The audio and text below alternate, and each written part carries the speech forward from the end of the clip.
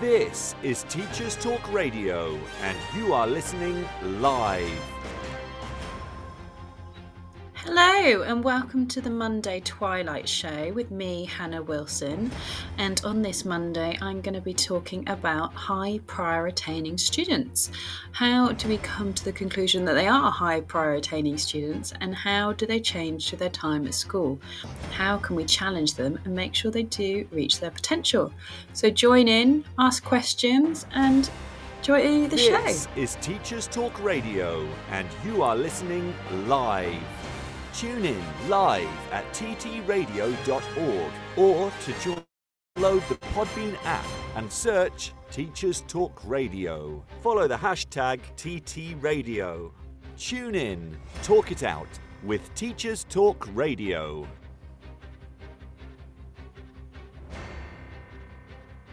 In today's educational environment, students and teachers are juggling a mix of face-to-face, online and blended learning courses. Canvas by Instructure helps teachers navigate these diverse learning experiences with a user-friendly virtual learning environment that offers flexible access to courses and a consistent learning experience, all while streamlining everyday teaching processes. The world's best schools and universities are using Canvas to create dynamic courses, collaborate seamlessly, and access actionable data that drives student success. This show is brought to you in partnership with John Catt Educational, publishing professional development books and resources to support great teaching and learning in schools around the world. Have you checked out their latest releases? Use the code JCTTR2324 for 20% off your order. Don't miss out. Visit johncattbookshop.com to explore their full range of titles and advance your own professional development today. Happy reading. Are you looking for lesson planning materials to kickstart the new term? We've got you covered. The Day is a global online resource that turns the news into lessons. We're offering listeners a free resource on Andrew Tate that you can find on thedaynews.co/Tate. Inspire personal development and critical thinking for your students by downloading the Tate Debate today and feel more confident addressing sensitive topics with your class. Visit thedaynews.co/Tate to find out more.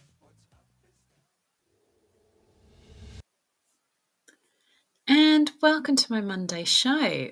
So tonight I'm going to chat about high prior attaining students and kind of what we need to do with them, because sometimes they can be the forgotten kind of students because they always work hard and they always do well and they don't cause any problems, but actually they need to be our focus. We need to make sure that they are achieving everything that they need to achieve. So I actually found it really, really hard to find the data on how they actually create prior attainers. So I believe this is going on one website that I found.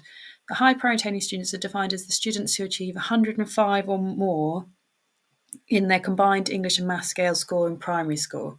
You can also add students if their CAT score is, when taken in Year 7 in September, is identified as those as higher achieving, or those that might not have SAT scores.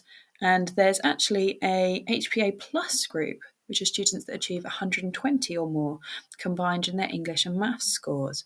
So that's how I believe it to be kind of measured. But actually it was something that I've always just been told, and I've never really considered how they got that information. I knew it was on some data from their SAT scores, but that kind of clarifies exactly what our higher prior attainers are.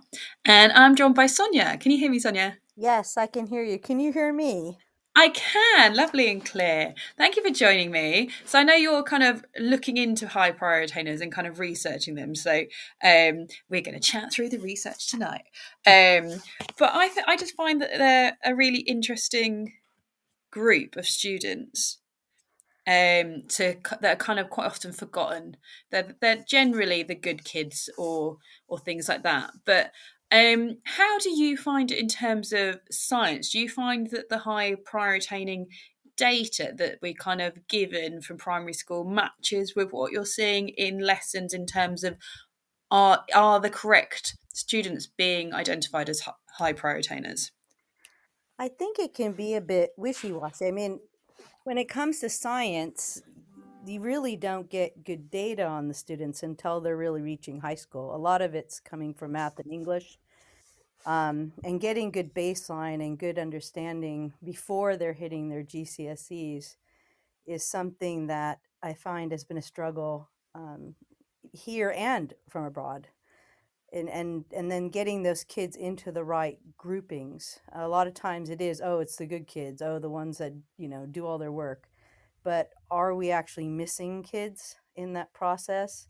And then in the whole grand scheme of it, when we have these classes, having the time to actually develop and create really kind of forward pushing material where you're bringing in things that can extend the students. I don't think that that's done as consistently as we could.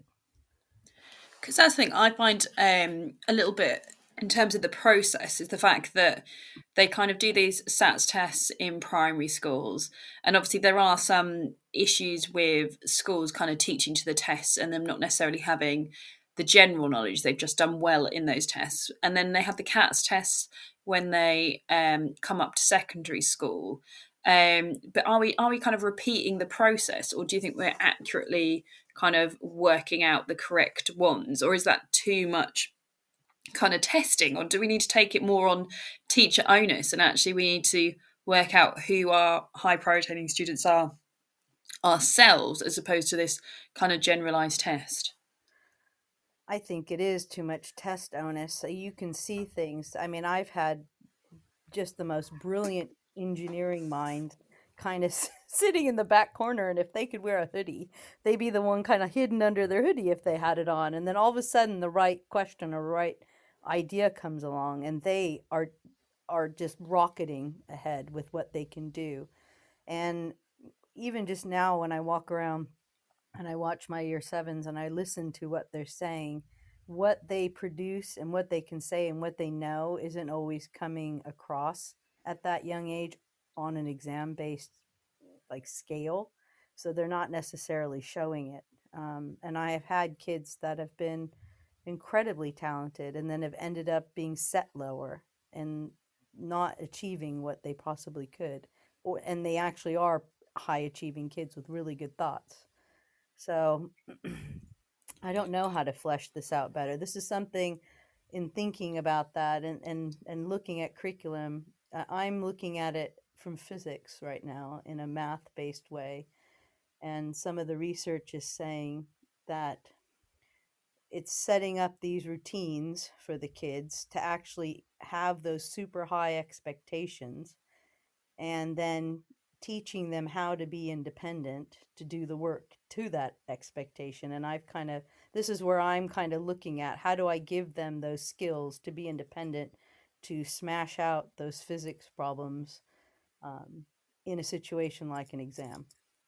Because that's the thing. Because from an art point of view, I can have high priority attainers, but obviously it's based on English and maths that would never get a 9 in art because they just haven't got that natural talent with art. And I've even had arguments with parents on parents' evenings that are like, our child is targeted that. Why are you only predicting them a 4? And it's like, because they draw a flower like with 5 petals and a circle in the middle, and that's not how you draw. And they're so used to getting everything right that they kind of struggle with that different processing. So I do think there's something to be said in terms of giving the onus to the teachers. I know at our school we're allowed to change their target grades, but essentially the data doesn't change. So the school's still judged on the high priority attainers, but I could have low priority attainers in English and maths, but actually they're high priority attainers in art. So it doesn't really kind of work across all subjects. Mm-mm. And I think it's quite, and also I think like you said with the testing and stuff at the age, I do wonder in terms of, because obviously the students are all developing schema in their brains, like that's all developed up until their teenage years, and this is the important bits that we're trying to give them information to help them link the schema to be able to kind of recall the information, and as their brain develops they'll become better at that, and they'll be able to recall information. But actually, is it that the kids like that do really well in the SATs, that actually their just schemas developed a little bit quicker? But does it then kind of reduce and actually other kids catch up? And is that why sometimes higher priority attainers don't quite get there, or other kids kind of catch them up? It's from a science point of view, is there anything from like that side that actually, is it that they're just developing? Is there anything that we can think of in terms of HPAs as to why they might drop off? Or is it that they just fall in with not the wrong crowd, but they become more interested in other things than academia, and that idea that mixing with different people from different schools and having different friendship groups when they move from primary school, and also having bigger classes, they're out with that tiny little nurture bubble in some cases, that it can really change kind of them as a person. But I think they're, you bring up a good point. Kids develop at a very different levels and at different ages. And, as we know, classic boys mature differently than girls, yet we test boys at age 16 when they can be developmentally lagging, and then you see them at 18 and they're miles different. And if had they not had been tested and judged at that age when they were probably still developing or more immature, compared to the girls, would that have been a difference? I mean, that starts to bring in so many variables, the story. And then there's also the argument right now within science is the aspiration issue. Do our high priority attainers actually see themselves or know where they're going to go if they really love science? Do they have an idea about careers and options that exist? Or are they limited in what they know of careers, and so they don't think that they fit into that box? That's quite interesting, because I was doing careers with my tutor group, and they were doing the Barclays kind of wheel thing where they had to put in their personality traits and things that they were interested in, and it churned out all these jobs, and some of them they hadn't heard of before, and I was like, oh, but like I've got friends that are like online project managers, and they oversee kind of design projects and things online. I'm like, they told me that you could train in that and earn 50k, and like some of them I know are earning 100k, and they kind of have that freedom of they can work wherever they want. One of them did a flat swap and worked in Spain for the summer, and it's like I don't think they necessarily know the jobs that's available to them. And certainly from an art perspective, people are like, oh, it's just art, but it's like, but actually everything that we do is designed, and I think I've mentioned it on another show, but I'm like very much, if I go back to uni, I want to do this course. But the Norwich University Arts, they do an interactive user degree where you learn about how people's psychology interact with apps, like the colors and the designs and the things that you need to do to get people to be more addicted and more interactive, more likely to open an app and things like that. So it's quite interesting from that point of view in terms of how limited they are necessarily in terms of the careers that are available to them now. Because I guess it's all changed a lot since their parents were at school and picking their careers, and perhaps they're not shown those experiences and options. Which is interesting, because I'm currently doing this Lego masterclass as the theme this year for the engineering group. And it is more not just STEM, it's STEAM. It's linking engineering to the arts. And so they're having to learn about sound and light and art. And one of the things actually in our project that they're learning about is how could you make museum pieces more interactive? And the concept we were working on today, there's kind of two split groups. It was looking at innovation and how could you take something that's a known problem and fix it or make it more interesting or improve it, and how could you use technology for that? And you think of going to museums and you're going places, and some of the kids were mentioning, oh, when you went to this such and such museum, they had something that you could interact with, and that was really engaging to them. And I think that's a really cool link. And why do we separate art from science, especially engineering, when they're both creative forms and they're both problem solving forms? I mean, they look at it from a different perspective, because one is creating a piece and one might be Well, but they're still creating something. Even if you're an engineer creating prosthetics, you're still trying to get a means to an end, and there's a problem that you're trying to solve to do that, whether it's with color or, media or something like that. And I think that's the thing. I think there's a lot more crossover with subjects than there used to be. Everyone kind of used to stay in their lanes. But now, like, there's a lot more crossover in terms of subjects and the different kind of combinations that students can kind of put together. Because I remember at my previous school, we were linked to a science and maths sixth form, but we quite often had their students come over and do our A level and then do kind of science and maths A level alongside it, because they wanted to be architects and designers, and actually the balance was really nice. So it's an interesting one, that it's nice to see how they kind of cross over and get the students to see how they blend. And I think that that's something that an HPA student can do quite well, is that they can kind of link across the different subjects and put that knowledge together well. Yeah, I've had students in the past that have studied when they've done A level, whether it's been here or within the States, they've taken on courses like they knew they wanted to be environmental science in law, or they wanted to go into a medical business. And so they were so they were taking the biology courses, and they were going to go on and study, some form of medicine, but then not go on to the doctorate part of that, go on and get a master's in business, or go on and try and get into a law program with that knowledge behind them, because they wanted to specialize in those areas. And I thought that, like you're saying, is quite interesting. And then, as we know, we're not what we were 50 years ago, where people were in one career their whole life. And you do need to have some breadth and knowledge in this society, because things change rapidly and in different ways. So you do have to have an understanding of different areas, I think, because what if you start out on one path, even if it's art, and you end up on another path? I mean, I have known physicists, pure physicists, that have end up being the reason why they saved whales, because they understood sound, and so they developed the sound equipment to go out there and be put on as buoys in the ocean to collect the harmonics, because they knew the physics of it. And he says, I never thought when I started my career I'd be a whale person. Completely different aspect and into biology and animals. And that was not his path at all to begin with. So, yeah. And I think that's the thing with HPAs, isn't it? Quite often it's like they're so good at everything because they've got that work ethic, that quite often they're pinholed, oh, you must be a lawyer or a doctor. And actually, they don't necessarily take the time to find the thing that they love and enjoy, and understand that work is meant to be a passion. It's meant to, you're going to spend so many hours of your life doing it. It needs to be something that you enjoy. But there's a lot of pressure on them to go down certain kind of career routes.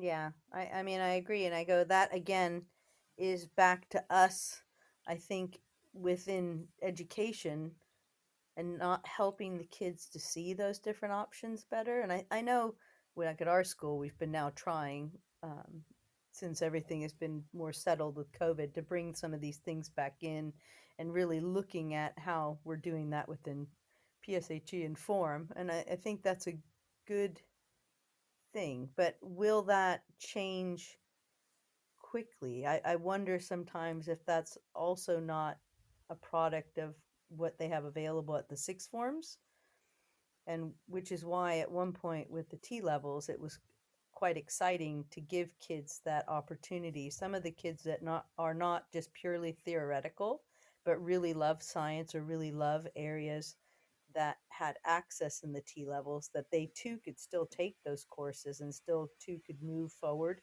in those programs, even though they were more on a hands-on experience.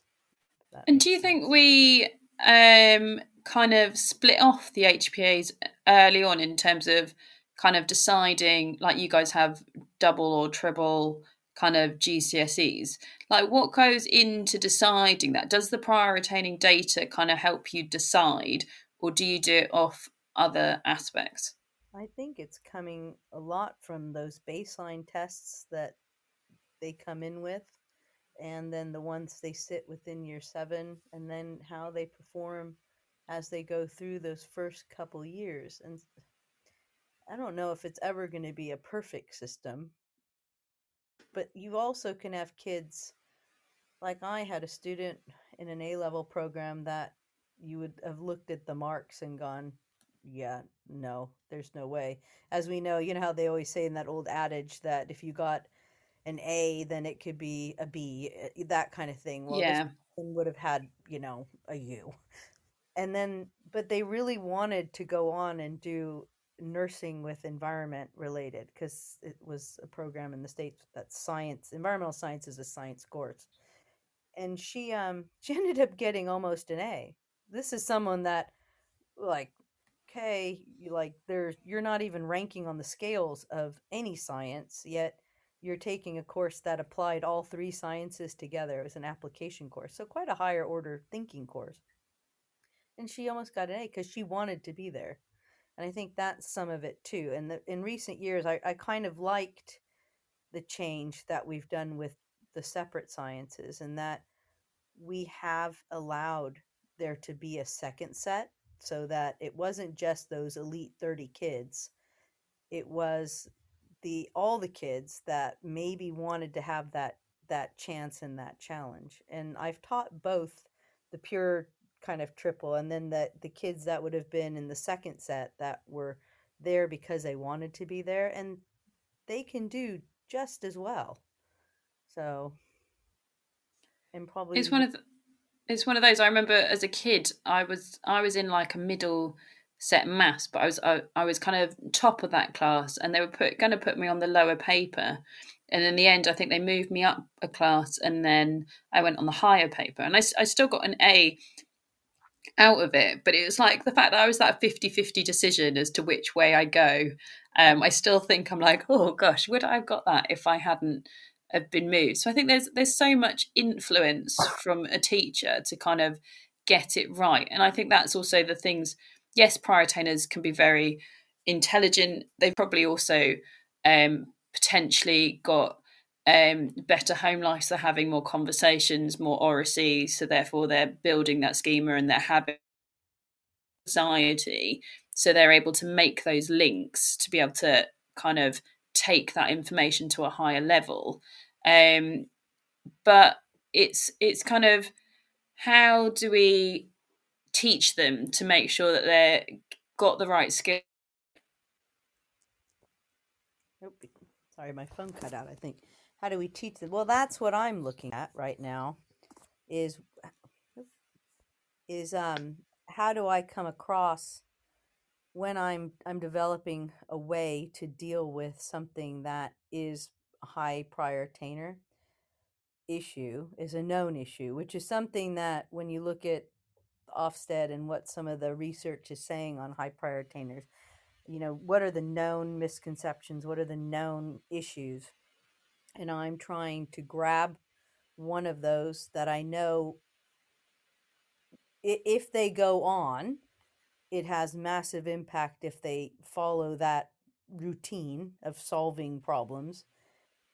And even I can even frame it that it applies to my middle and lower sets, because it's just a way of looking at a problem, really stepping through it and thinking through what you're trying to do, and then go forth and do what they need. Because the math itself isn't hard. The physics math that exists within most of the tests, outside of one area with the multi-step problems, is so accessible. But because the kids don't know or haven't practiced a really kind of routine way of looking at it, they're not comfortable solving it. And in previous time we would have just had, I remember being taught a very kind of structured way of going at these physics problems. And this is maybe what stepped me back thinking, why was I okay? I was young in high school. I was a year younger than everyone, and I made it through what would be like a physics A level, but because we were told and taught a very structured way in chemistry and in physics. And if you follow that, you were able to carry on with that success. And I was able to do them both like that in university.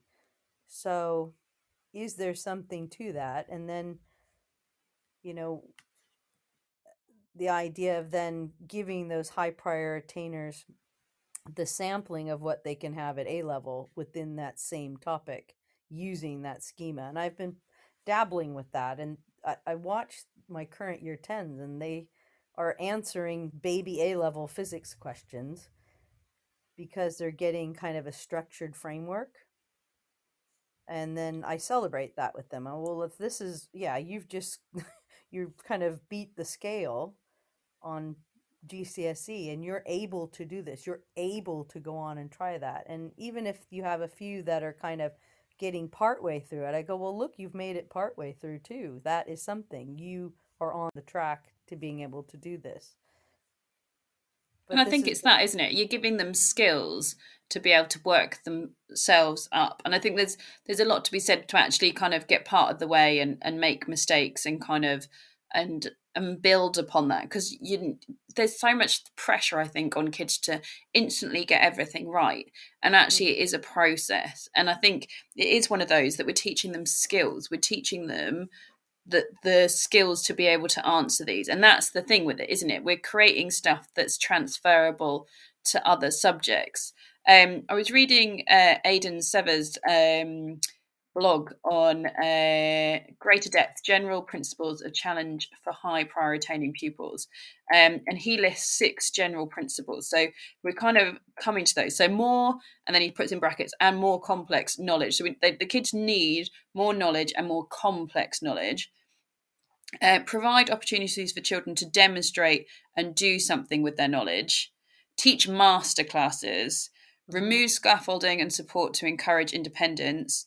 Communicate high expectations and personalize the challenge. And that's kind of what you're saying there. You're kind of discussing kind of the process for the kids. You're giving them challenging things that they've got to try and rise to, but you don't actually necessarily, it's not necessarily about the end destination. It's the challenge of trying to understand the process, because actually if it clicks, then they can apply it to everything else. But it's getting them to think a little more deeply and harder.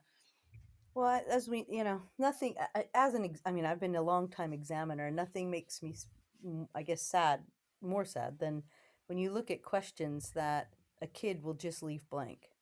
It's like, this is a GCSE. And had they had some basic, like you're saying, skills or ways of looking at things. And I had a brilliant history teacher that was very good at getting you to analyze and just brilliant in the skill of being able to write that way. And, when you have a document, how do you deal with this? And I was thinking about this with my year 7s. How can I get kids not to avoid things?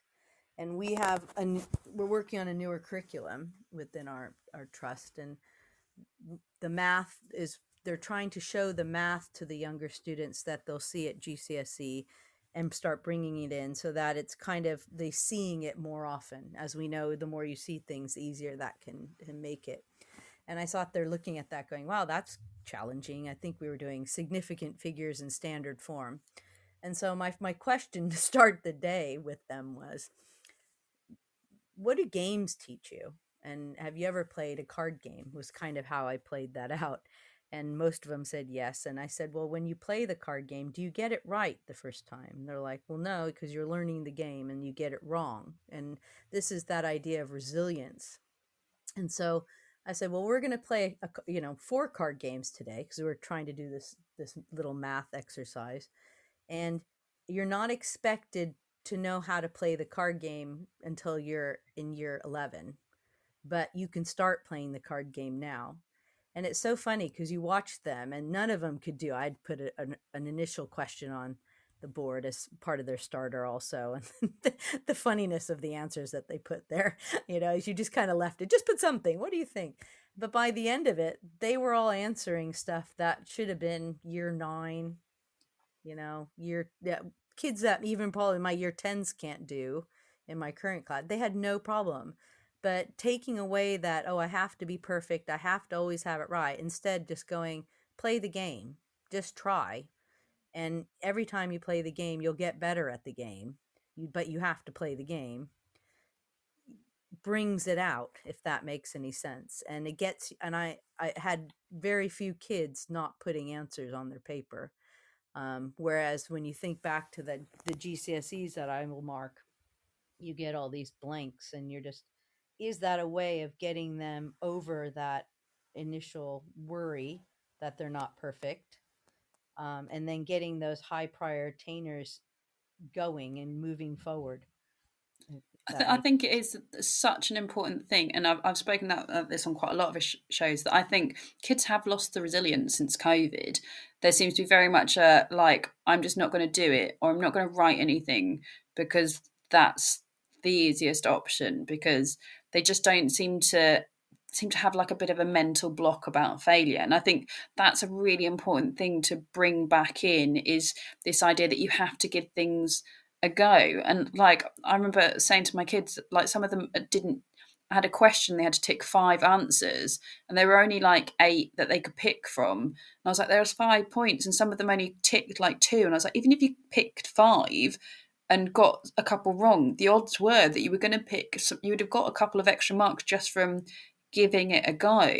And like, maybe just trusting your gut and trying to pull that prior knowledge kind of forward and give it a go, and then you'll start to kind of have more confidence. But I think they just haven't got that resilience that they used to, and so many kids will just leave gaps and just not answer questions rather than giving it a go. There seems to be that fear of failure, perhaps.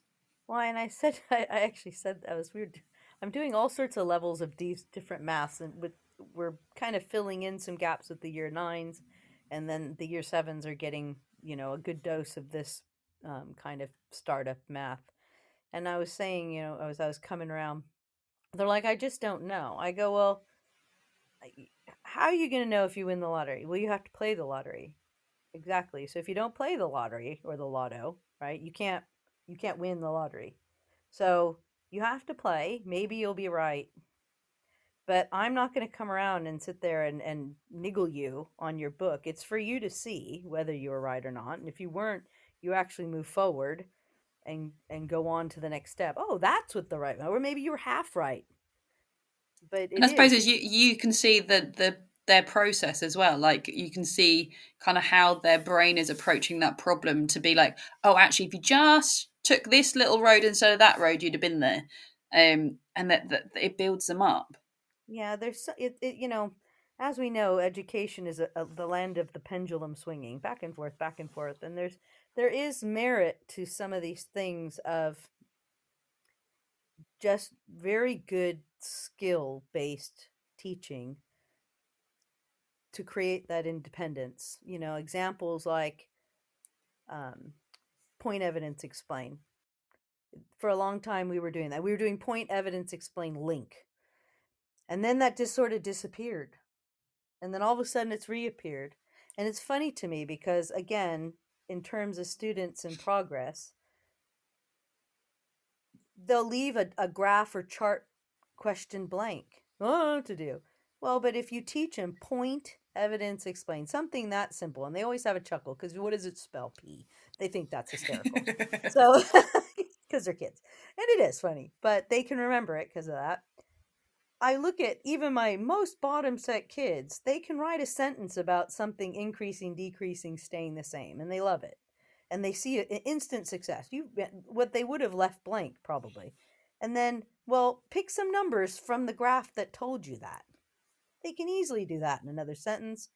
And then the last part, which is the actual kind of extend for some people, is, well, how does it fit to some science that you've learned? And I've watched the kids. I've been playing around with this, again, as we've been restructuring stuff. And I've watched this swing back into our new curriculum. And they're all flourishing when I ask them to do something with a graph or a picture. Not answer some like silly worksheet questions.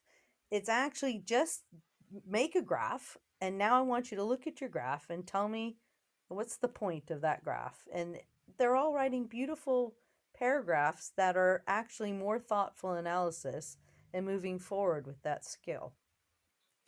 I think there's a lot to be said, isn't there, in terms of us trying to get through. There's so much to teach now in terms of the curriculum. There's so much pressure to teach everything that we kind of forget that actually pausing and taking it a bit slower and doing it and stretching them and challenging them in a certain area. We don't necessarily have the time to do that because there's so much pressure to like get that done and move on. But actually, if we stretch and challenge them at that point, then it's going to benefit them later on. So there's a lot to be said to kind of slow down and get one thing completely mastered and really challenge them in it before you kind of get them to the next step and applying the next bit. Yeah. I mean, even the idea of how do you read a graph? I mean, how many kids have sat in class and have done, numerous graphs, and no one has stopped to say, well, you read a graph from left to right like a book, you know, could you break it into different sections? And then we'll look at the labels. Make your sentence with the labels on the graph and just be that explicit with them. And I mean, that's what they're going to want to see when they have to respond on it. But you watch them go, oh, all right. And it's like, why has this become so hard? And have we, again, these basic concepts of routine that how you look at something, we get away from because we're trying to drive through the facts instead of teaching the skills. And well, with art, you would know that because the skills are just everything. So, but it's a bit like what you said before. Like I don't have P, but I have ABC. So I have add. So I'll kind of give them a question. And to be fair, normally I'll pick because mine are mixed ability. So I'll pick my low prioritainer, and then I'll build, and I'll pick a middle student to try and build onto the sentence that the previous person has said, and then a challenge. So that's where I flip my learning and I kind of do a challenging question, and I'm like, oh, but if I change this, how would that change that? Or if like, what about this situation, how does that change your opinion on this? And I kind of give them something that's going to make them have to think a little bit harder. But for me, it's knowing who my different students are, but everybody in the room is still benefiting from that because they're all kind of hearing the answers. And I suppose that's the benefit of the mixed ability, is that they are going to raise it, but it's kind of building the lower one's confidence to be able to do it, but also that they're listening to the HPAs, but the HPAs are being challenged in terms of thinking about what they're going to answer, how that can apply to a more complicated, complex situation or a different kind of scenario.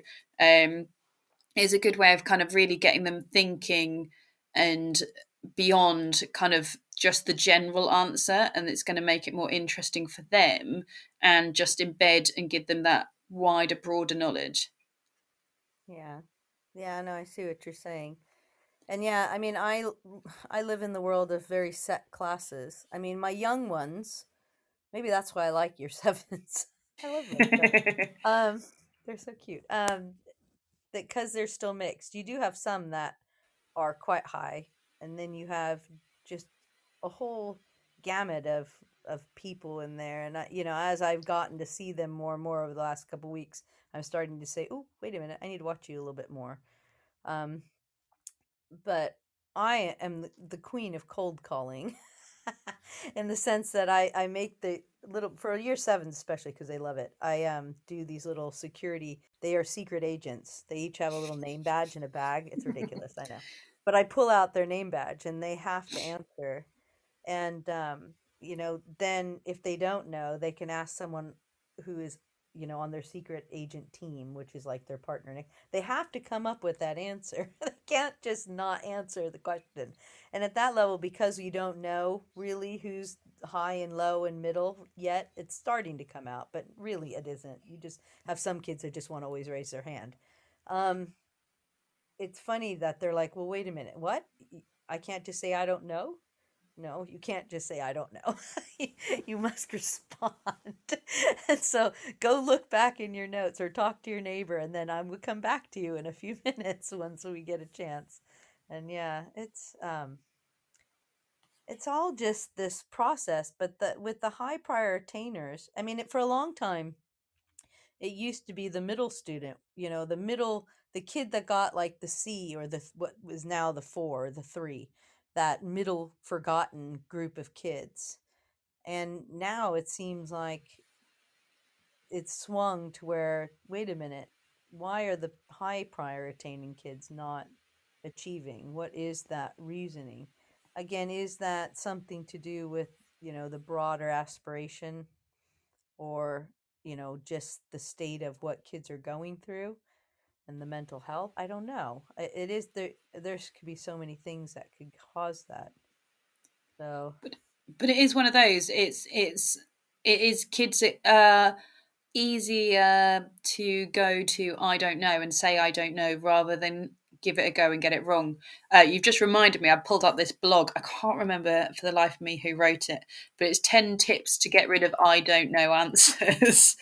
And one of them is distinguishing between I don't know and I don't know. So it's like the kids that are just saying it because they don't want to answer, or the kids that genuinely don't know. And I think that's a really important thing, that we need to work out exactly which I don't know they're doing. Reduce the risk of failure. So we've got to make sure that they kind of, again, giving them the questions that we know that they are going to be answered. Like I know which colour theory questions are easier than others, and I'll pick kids that are maybe a little bit anxious and give them the easy questions to begin with to build up their confidence of speaking out loud. Increase wait time. So you're giving them that opportunity to kind of think, and you're going to tell them that you're going to come to them, or tell them that you're going to ask them.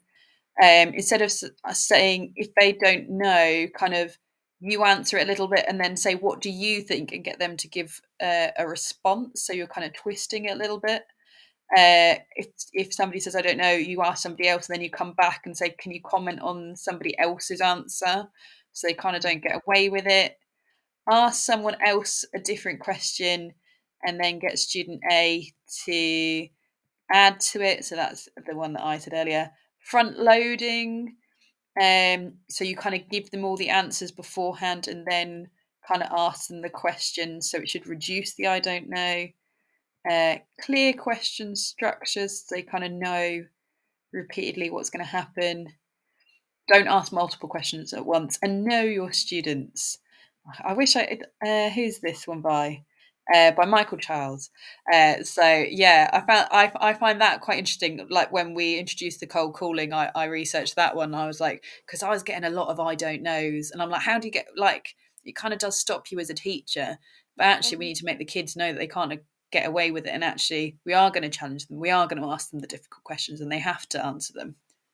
I think I know in the last couple of years, at the cold calling, I like. Sometimes when I don't know, and you know how you will sit there and you're trying to think of other ways of asking the question, and sometimes you're just like, I can't ask this in any other way. Yeah. You need to go and look, or have a chat with your neighbor, and look through your books a little bit. You can. I guess that would be leading the question. Sometimes you just come and go. You're like, I can't think of anything at this moment that can lead this child towards the answer. But I think you do get quite a group that will just do the I don't know just because they can't be bothered. And you do get a few. I find the true I don't knows, if they haven't been there, a lot of times, well, I wasn't here. Oh yeah, that's right, you weren't here. Okay, well, fair enough. You'll get another question. You kind of go, I'll ask him another question in the lesson that of something that we've kind of covered. But with the cold calling, I had quite a few at the very beginning of this year, which I found a bit anxious making myself, because you don't know the kids. But there were so many that, don't ask them a question, don't ask them a question, don't ask them a question. It's like, Remembering who's who is who. this? And I don't have, like, the way we have the online seating. It would be so, in a way, I guess I could screenshot it somehow, but I need to, like, highlight those kids better. I have them written down.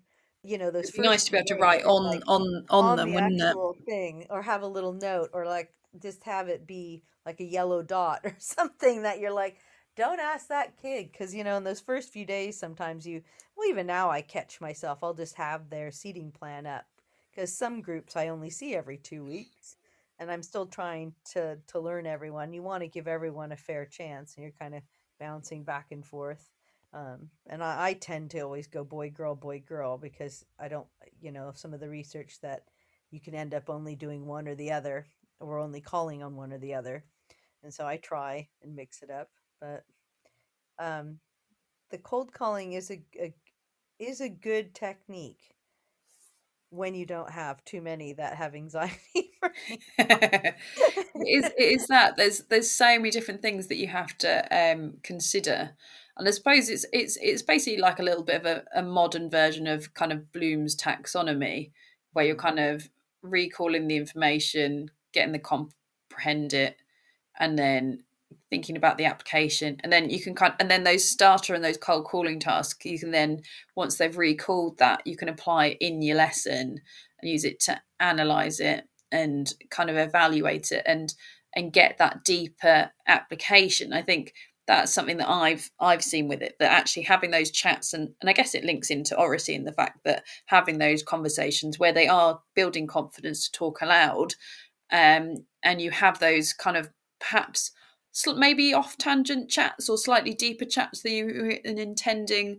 that then they're able to produce better answers kind of afterwards. So there's a lot to be said for kind of how don't pause, keep questioning until you almost hit a wall and they can't answer anymore, and then so there can be that aspect as well. Yeah. Yeah. And again, moving kids forward with questioning.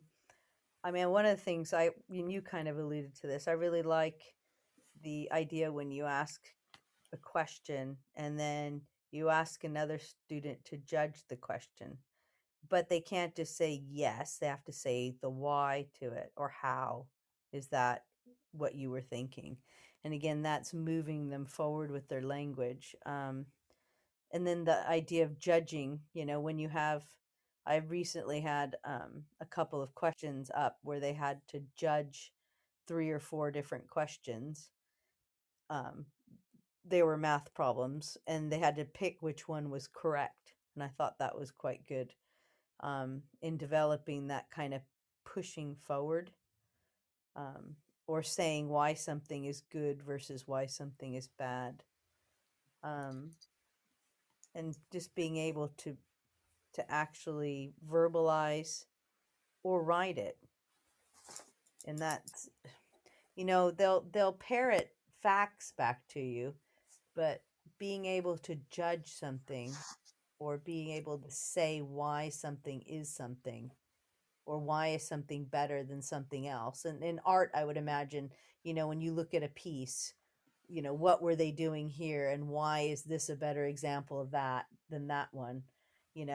That skill in science can be quite important. We use it with models, like why is this a good model, why is it a bad model? But you have to develop that thinking of being able to look at something and judge it. Kids are funny about judging things. I mean, they'll Yeah, judge each other out on the field, but when it comes to like knowledge, it's like they won't. They don't. I don't know why that is, and I guess that is back to the Blooms. That is a higher order thinking skill. Um, because yes. that's quite often what we do in art, because I like controversial artists, so we'll quite often look at we look at Damien Hirst and his kind of bug pieces that he uses, real life bugs, and whether we talk about whether that's ethical or not.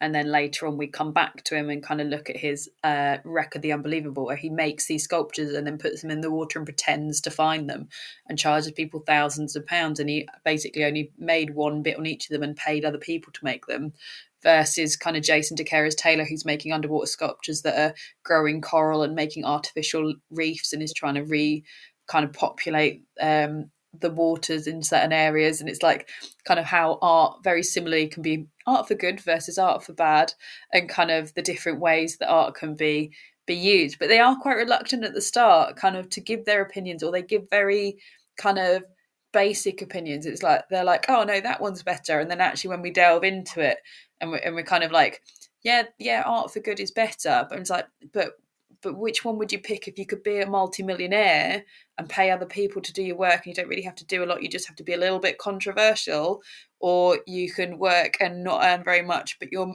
saving the environment? Then they start to split. And it is interesting seeing the little cogs go, and seeing how they can think in different ways, and challenging them to think in different ways. And again, but you have to kind of add that then into extended writing, and getting them to write well. And it is the language that you've used in those conversations, you can then kind of compare and contrast, and get better written work from them.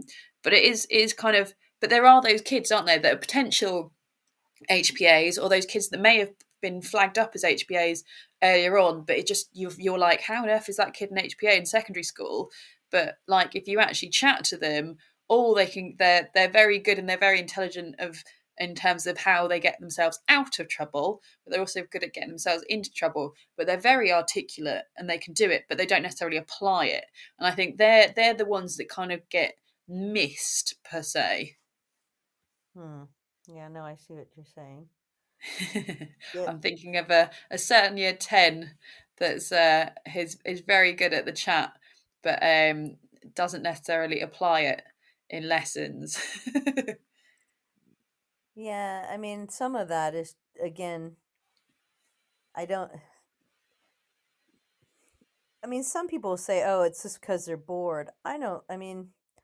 Is that bored, or is it that because of where they're at in their own development, they don't see where they're going, so they don't take in what they're supposed to do correctly? Yeah, that they Some don't of have that. the aspirations of what they could achieve. So therefore, like, for them, just passing is good enough. So therefore, they kind of don't apply themselves. Whereas perhaps in primary school, they apply themselves without kind of as much thought. Maybe in secondary school, they actually become more aware, and it's seen as uncool to be doing well, and to spend that much time studying. So, like, actually, they're intelligent enough that they don't have to do much. But you see this, again, I've had quite a few students over the years, and more so in the States, because it's a little different with how you get into medicine. Here, you were going into your A levels, and you were pretty much getting set into a pre-medical program, and then off into your medicine. Where I've had students that have been brilliant, perfect, amazingly high achieving.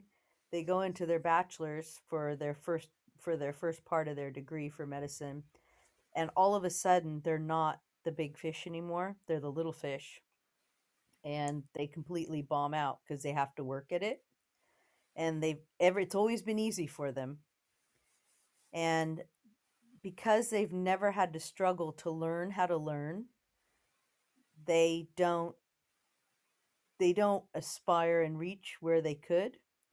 Where I've had more kids go on and become medical doctors, which is surprising to me, and people that are really into science and doing quite well, that because they had to struggle and they had to learn how to do the learning in high school, that when they went on to, A level or their first university or pre-college or whatever it is, they already had that skill down. And so when they walked in, they already knew where they were in the fish realm, and they knew how to work around that to get where they wanted to go.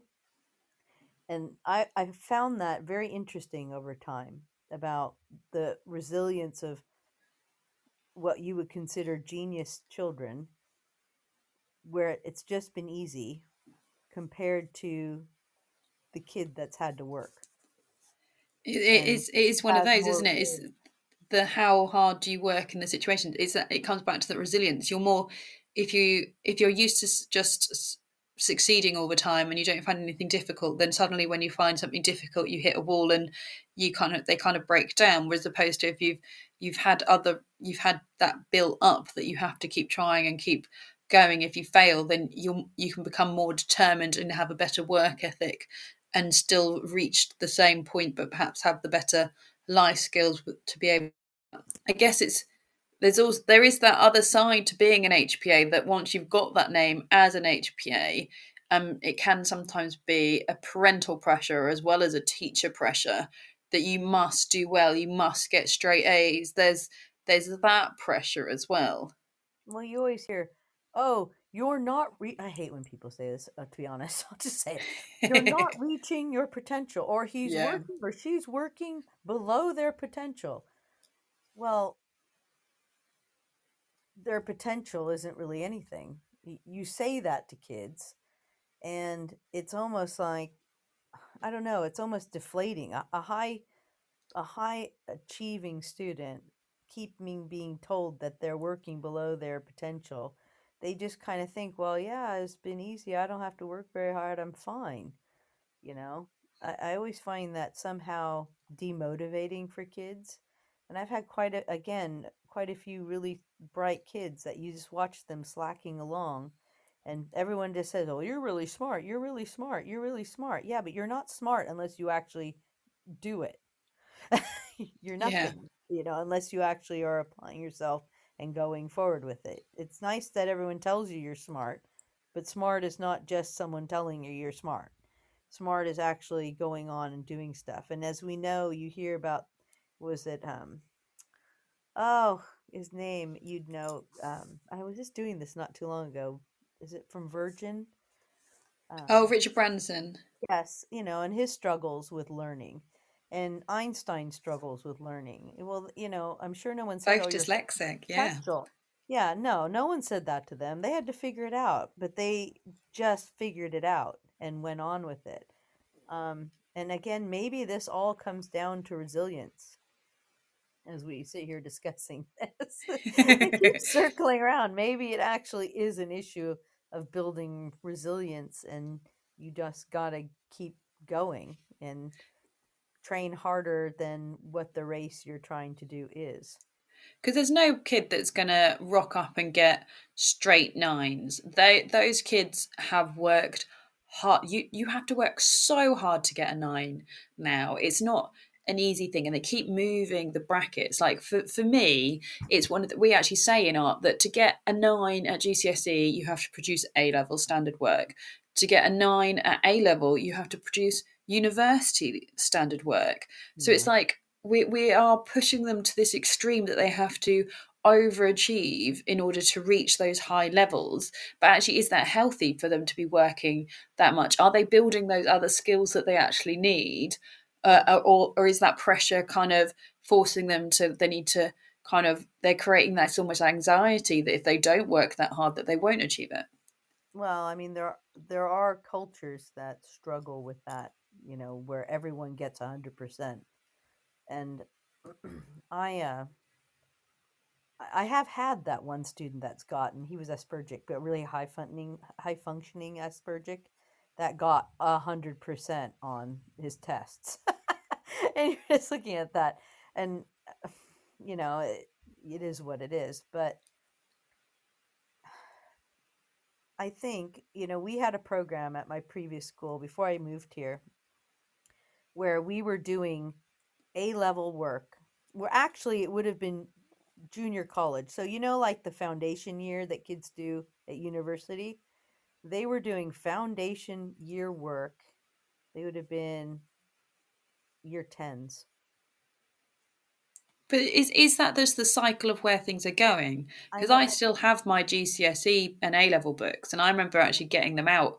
Like I have them in my cupboard, and I get them out, and I'm like, gosh, I got A's. Like that wouldn't get me. That would get me like maybe a 5 now. Like we're constantly moving that standard up higher, and we're just putting this pressure on these children to like perform more, perform more, perform more each year. Kids would be in these. It was an immense pressure. They were taking this class as a 0 period. It was like a whole program that was done in the morning. So they're getting less sleep. They're taking on this extra work. They're being taught by the college teachers, lecturers. and they had like 2 or 3 subjects that they were doing. And you would sit there just thinking to yourself, at that age, they were doing further maths, like A-level further maths, but yet I would find them. It's so funny because I would find them in my basic maths of regular science, not able to do certain functions. So they were drilled forward in this extreme way to do all this fancy stuff, which I felt like they were just parroting. But when you ask them fundamentals about division or actual logic of how you solve a problem that should be quite easy, no clue. Because they could only play the game that parrot, parrot, parrot, whatever was right there. They didn't really understand division at all. Am I making sense with that? Yeah, completely. And Because it I was think that's a the really, difference, isn't it? The a kids really, that could just recall stuff, and that's quite often what happens at SATs, is that primary teachers teach to the test, and they learn, they're parrots, and they just recall the information, and they do really well, and then they struggle at secondary school with all these really hard kind of targets. But actually, it's better for them to learn the schema and learn the process, and then be able to stretch it and cross over different curricula and applications of different strategies. And actually, it reminds me of my very first teaching job. My head of department there, I didn't quite understand it. He was talking to another teacher, and I didn't have children at the time. And they were talking about the SATs, and he said, I told my kid just to not revise and just do as well as he could do, because I knew that his SATs would generate his GCSE target, and I didn't want him to have that pressure on his GCSEs. I wanted him to outperform his target, not try and chase his target. And that's from the other side, from like a teacher being like, actually, this is what I want for my child. I don't want them to have a high target, because I don't want them to feel like they're constantly not achieving their potential. yeah, I mean, I think you can overpush kids, and I think when you start getting like what we've done with, the silliness of not having equation sheets in physics, and oh, that's so great. No, that's just like factual recall. The actual process of knowing how to use the equation is more important. And Yeah. the way that you use, I think you're missing the foundations. When you shove kids too forward, it's a balancing act. You can't overshove. Like my example with the what would be the year 10s being shoved way past, even A level, compared to kids that are going through and actually having really good fundamentals that can carry them through. I think we've missed that somehow. I know within science, there's just so much content. You look at kids, no equation sheet. You look at a foundation level kid, no equation sheet, and 3 electrolysis level things that you have to know.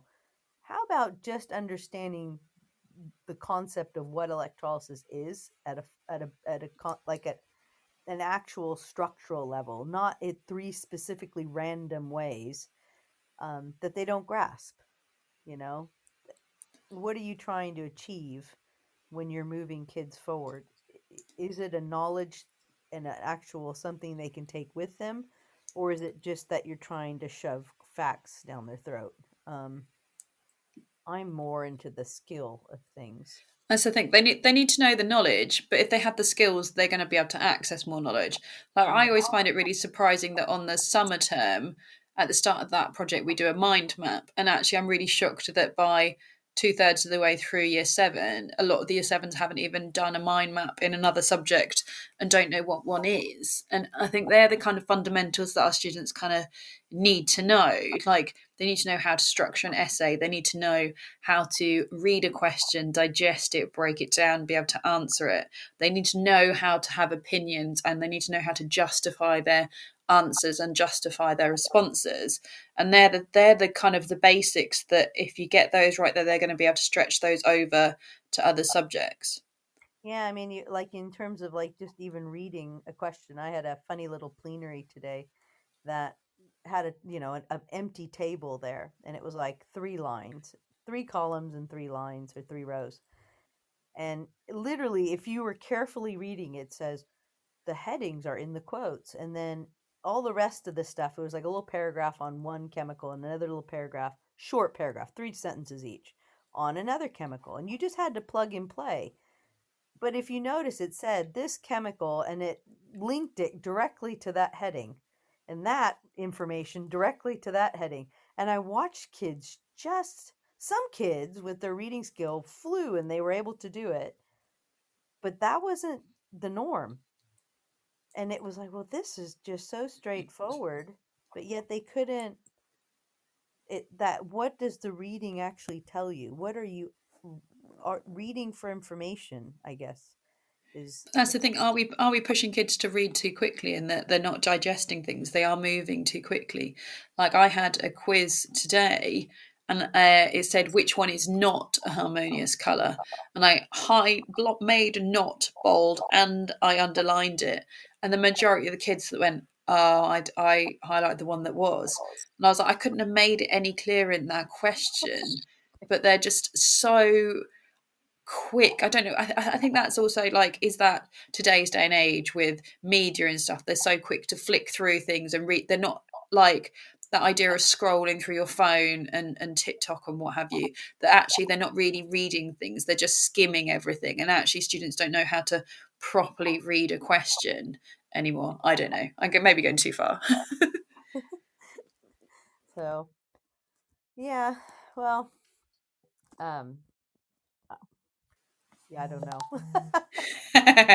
On that note, I'm going to play our news today, which is an interesting one because it talks about everything, what's going on in teaching, but also everything that's going on in Israel and how that's affecting different schools as well. So should be a good news today. In today's educational environment, students and teachers are juggling a mix of face-to-face, online and blended learning courses. Canvas by Instructure helps teachers navigate these diverse learning experiences with a user-friendly virtual learning environment that offers flexible access to courses and a consistent learning experience, all while streamlining everyday teaching processes. The world's best schools and universities are using Canvas to create dynamic courses, collaborate seamlessly, and access actionable data that drives student success.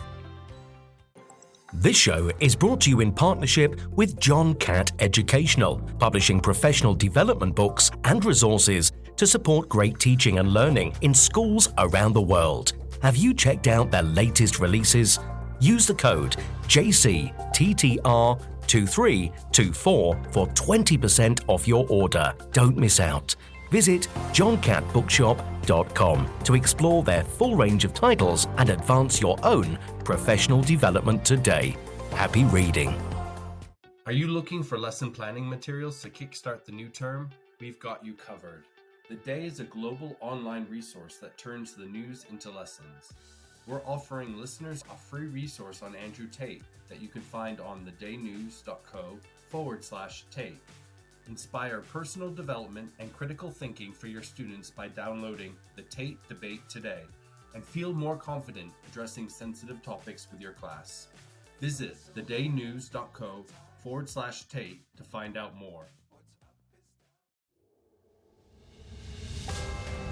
This is Teachers Talk Radio, and this is Teachers Talk Radio News.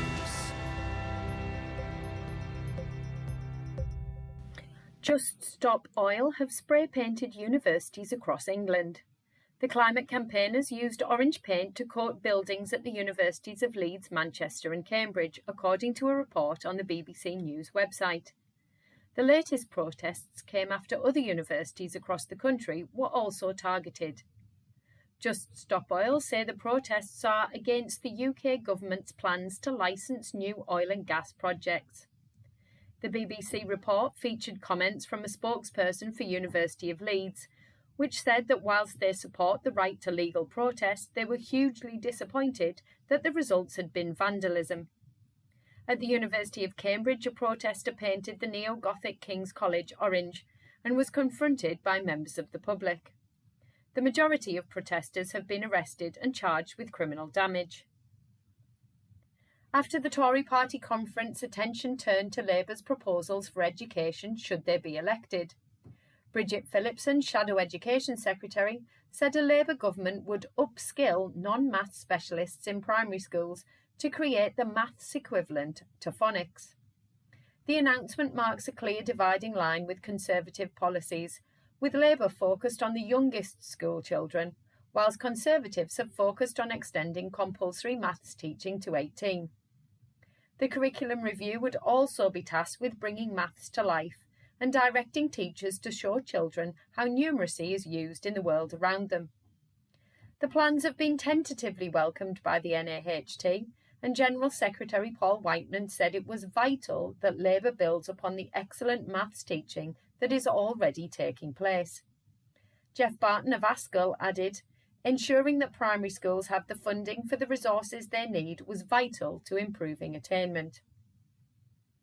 After the distressing news of events unfolding in Israel, many news outlets have reported on government plans to support Jewish schools with extra security guards. Security and police patrols have already been increased, but the government has given £3 million in funding. Measures taken by some schools already include pupils being told to remove blazers and school trips being postponed. The BBC also reported that 3 schools have closed due to concerns. The Community Security Trust, CST, which provides protection for Jewish communities in the UK, said there had been 139 anti-Semitic incidents since the recent attacks on Israel. At this time last year, there had been only 21 incidents. A government spokesperson said it was very concerned a small number of Jewish faith schools had temporarily closed, and that it would be working to support them to open safely. Finally, BBC Wales education correspondent Bethan Lewis writes that children as young as 7 or 8 are using social media, according to a major survey in Wales. Responses from more than 32,000 children aged 7 to 11 suggest almost half use social media sites or apps a few times a week. Public health experts said the data was concerning, as most social media carry minimum age recommendations of 13. Parents also responded, with many saying they found it hard to strike the right balance between the benefits and pitfalls of smartphones. Full details of the survey can be found on the BBC Wales section of the news website. This has been your Teachers Talk Radio News with Jo Fox.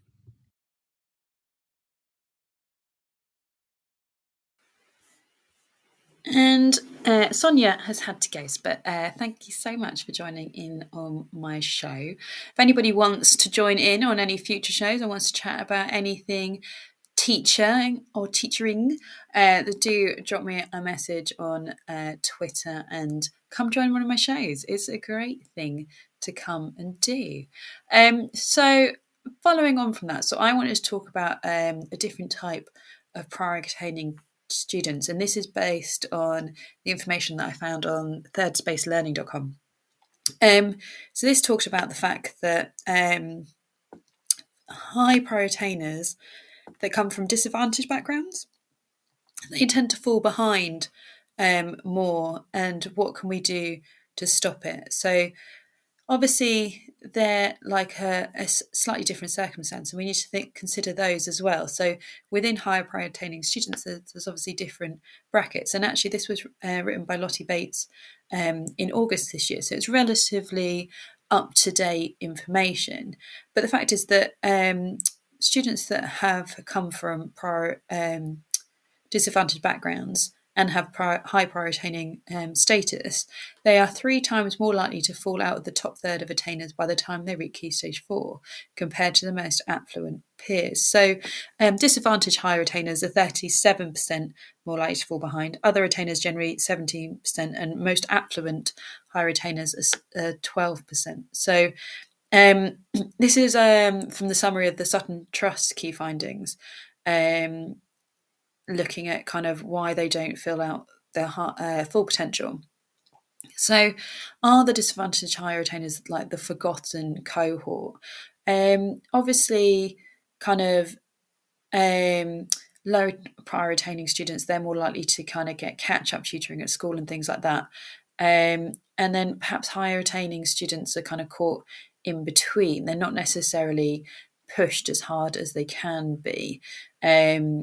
But specifically the disadvantaged groups, they've obviously potentially got more to do at home. They've got more responsibility. They might have to look after siblings, they might have to cook their own food. So potentially they're having that loss of time to be able to do their homework or do extensive or reading and things like that. And potentially they're not necessarily having those oracy conversations that I talked about on my oracy show, about how like those cultural capital environments that potentially might be having over the table in more affluent backgrounds.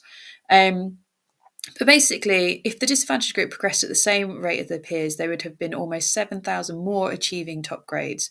Over 5 years, this amounted to over 28,000 pupils. So it is really important that we're not kind of forgetting about these. But actually, it's quite interesting that the data also goes on to which students within this are more likely to fall behind. And they tend to be boys, white and black Caribbean pupils, pupils with specific educational needs, and pupils in the northeast. So it's quite interesting that those are the ones that kind of seem to hit the areas for falling behind. And I do think some of it is mindset and thinking that not just academic anxiety, but thinking about kind of how they can, what they need to do in order to keep up with that higher attainment. There's a lot more pressure. And potentially they've got the opposite kind of pressure at home, where actually maybe their family don't like them to have a better chance at life, that people don't like me not having as much of a chance at life, is what one of the quotes that was in here. 65% of disadvantaged higher attainers think they will be studying in 2 years' time, compared to 75% of other higher attainers and 85% of private school students. So obviously, like if you're a private school high prior attainer, you are drilled in that it's more of a social norm that you go to university. Whereas I suppose those disadvantaged students, they're far less likely to continue on with higher education. So it's thinking about in terms of kind of what they're going to do. And the same as like the 26% of high attaining disadvantaged pupils received catch-up funding compared to 34% of other free school meals. So because they're higher priority attaining students, even though they might be slipping behind and not attaining as well as they should in terms of their tracking, perhaps because of that we're kind of letting that lag. We're not putting the correct intervention in for those students, because we deem them to still be doing well, but actually they're not doing as well as they could do, and we're not supporting them as well as we could do. But perhaps they're perceived differently because they're not necessarily getting their homework done or things like that. But actually, that's not the reason that they're not attaining. Like it's our job to support them and make sure that they achieve as well. Other higher attainers, 91% of other higher attainers said their parents said they always talk to them about their school progress, whereas disadvantaged higher attainers, only 75%. So like I said, they're not having those conversations at home that are supporting them and encouraging them and expecting them to do well. That there's not necessarily being spoken about. And I think that's something that we as teachers need to pick up, and we need to fill the gaps. So we need to make sure that we are talking to these students. We are showing that we have high expectations of these students. Just because they come from disadvantaged backgrounds does not mean that they cannot achieve. And I think that's important that we kind of make sure that we are still pushing that. We need to make sure that schools are ensuring that every pupil fulfills their potential, and whether that be kind of are the high priority attainers actually getting, if they're coming from a pupil premium or a free school meal background, are they getting that use of that funding? Because obviously that is applied in a school level, but actually if they're high priority attaining and they're getting on with school, do they actually get the amount of that funding as a kid that's low prioritizing on pupil premium? There's a lot more money going to be spent on that child with intervention. Are we making sure that that pupil premium money is being spent accurately and correctly and to the right places in order to have the correct effect? That's something as a school that we need to think about in terms of those. And it can be also like a social thing in terms of potentially they don't want to be seen doing those extra clubs, the voluntary clubs, the extra voluntary competitions, the things that are going to encourage their high prior attainers. I remember as a child, at one school I was exceptionally gifted at a violin. No surprise that my sister is a music teacher now, and I think maybe actually I was gifted at the violin because my sister was training to be a music teacher from a young age and enjoyed making me do my practice, and actually that was the reason I became good at it. Feel free to listen back to one of my very first shows, which was Teaching in the Family, to hear all about how much I hated that. But actually I got a scholarship to a private school, and I went over there for my GCSEs, and when I went there, suddenly I was in a pool of fish where everybody was exceptionally talented. We even had one student after I left, who I was sat playing the violin with. She went on to become a finalist in Britain's Got Talent, and is a very successful violinist that plays around the world. And there were other kids that played in the National Youth Orchestra, but I suddenly went from this pool where there weren't many kids that played, and I was quite good at it because I practiced, and now I'm at a school where no matter how much I practice, I'm never going to be as good as them. These kids are talented. So I kind of did the best thing that I knew what to do, rather than being in a pool of lots of violinists and being a little bit rubbish or feeling rubbish. If you put me in another school, I'd have been amazing. But I felt rubbish at the time because of the other high priority students. So I decided to learn the viola because there was only one other viola, so I could sit with them, we could have a laugh. Had to learn a whole new clef and how to read a whole different type of music and learn a whole different instrument, which actually now that I look at it is pretty skillful. But basically I did it because I didn't want to feel quite as rubbish. I wanted to be sat with the cool kids and my friend and have a laugh and not feel the pressure that I felt sat with those incredibly high attaining students that were at the National Youth Orchestra every weekend.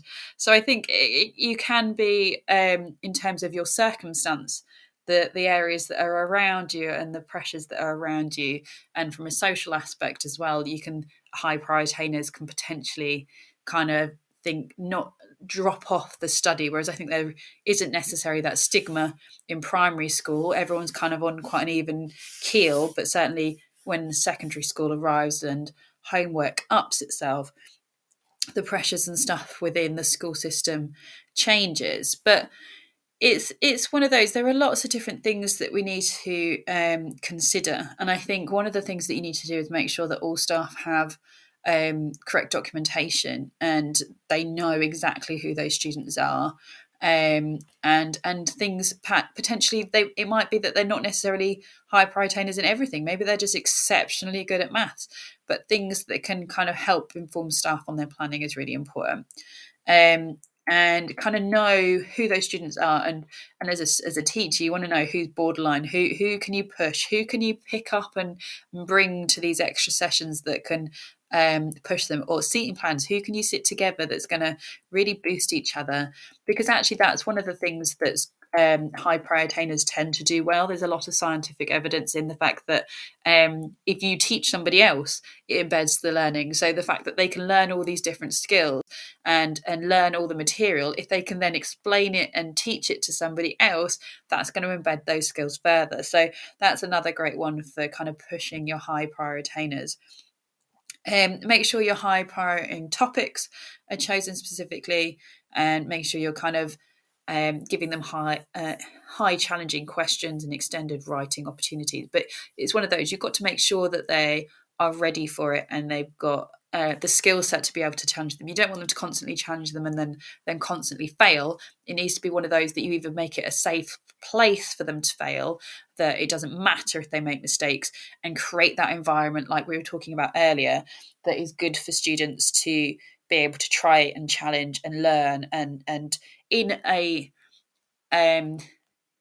time scale that allows that it's not this, you've got to have learned this by this point, that they can have that relaxed kind of area to try and build that resilience and try things and test things. But also you've got to be able to make sure that they can achieve and they can get those stepping stones and have that confidence. Like we said earlier, you've got to give them those slightly easier questions so they get more confidence about speaking out loud, and then you create this atmosphere which is really integral to really good learning across the board. But most importantly, I think it actually goes beyond a single teacher in a classroom is a good curriculum. You need to have a challenging curriculum that has opportunities to really, really stretch these students, to get them thinking about things in different ways, to try different things, and also that interleaves it. Like my curriculum, I could talk about my curriculum till the cows come home, and I love it. But it's the idea that, and I know it's an Ofsted thing. Oh gosh, I've said the A word. But the idea that your schemes are all in order for a reason, that if you took one out, you're removing blocks for them to be able to access the next set of learning. Like, how do you look at your schemes and actually know what they're doing, in what order, and why they're doing it in that order? So for me, I have a year on drawing skills, and it's quite nice that I do it that way. So my year 7s are drawing, my year 8s are currently drawing, and my year 9s have drawn. So I can see it in real terms as they're kind of going through it in the term. And then we look at kind of other things, like we look at drawing with grids. So the year 7s draw with grids and just copy it one to one to make sure it's accurate drawing. Whereas year 8 will have a small picture that's gridded up, and then they have to draw an enlarged drawing. So not only are they having to draw accurately, they're having to enlarge it too. So it's taking those steps and challenging them to the next point. So it could be, for example, we have printing. So we have basic mono printing. Then we have creating your tiles and repetitive printing.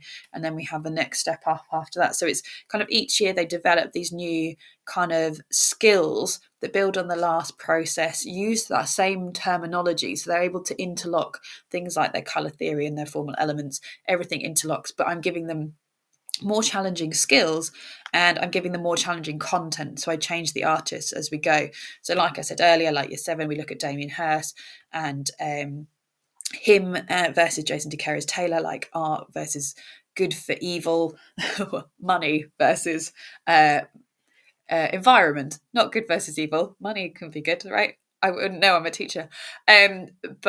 And then the next year, they kind of then look at more concepts. We look at Cubism and Islamic art, and they're looking at art as a whole concept. And then we flip it and we take it the next further, and they look at history of art, and we look at Paul Giovanopoulos, who does one thing in the style of lots of different artists through time. And then we challenge that and the fact that actually all the famous artists he picked are all white old men, and why was that? How did you get commissioned? How did you become famous? And then we look at like how you used to get commissioned, and then we look at Jean-Michel Basquiat, who was commissioned by Jay-Z, and how like he's the modern version of that.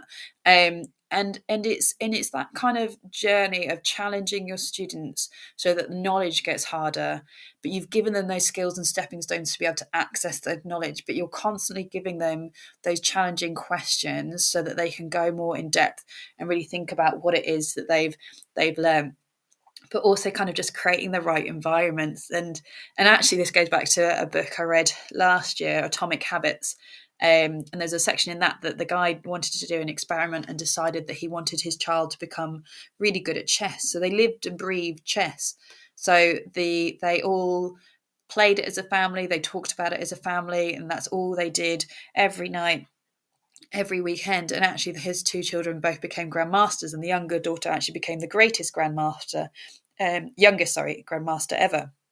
So we create the right environment for our students, then they can achieve.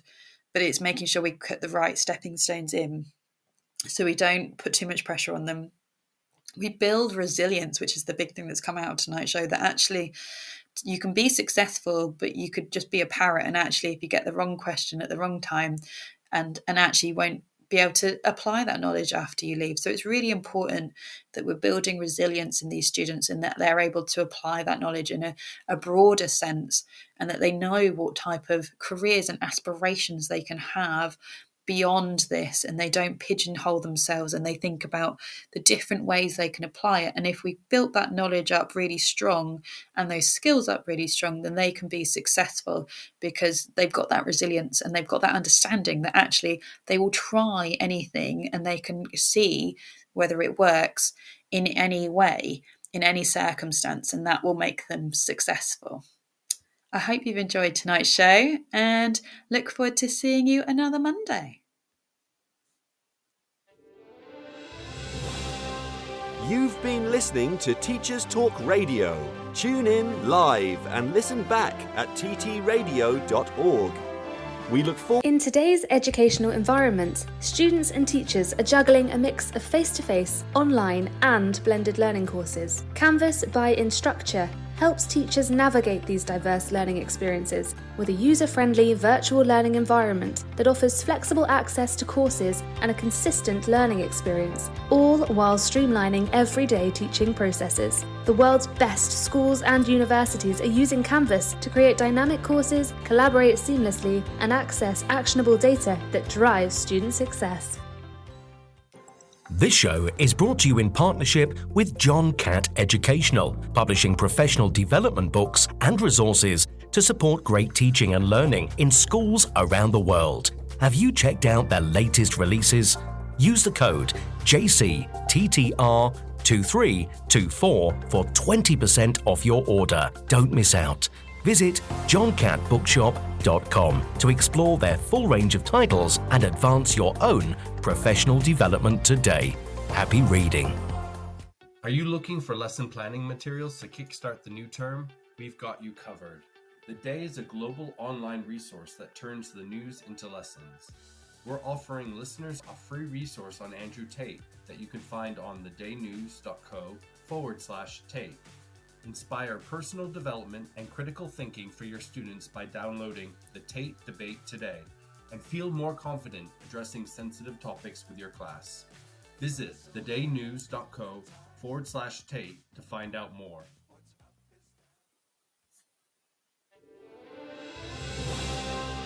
You've been listening to Teachers Talk Radio. Tune in live and listen back at ttradio.org. We look forward to hearing from you next time on Teachers Talk Radio.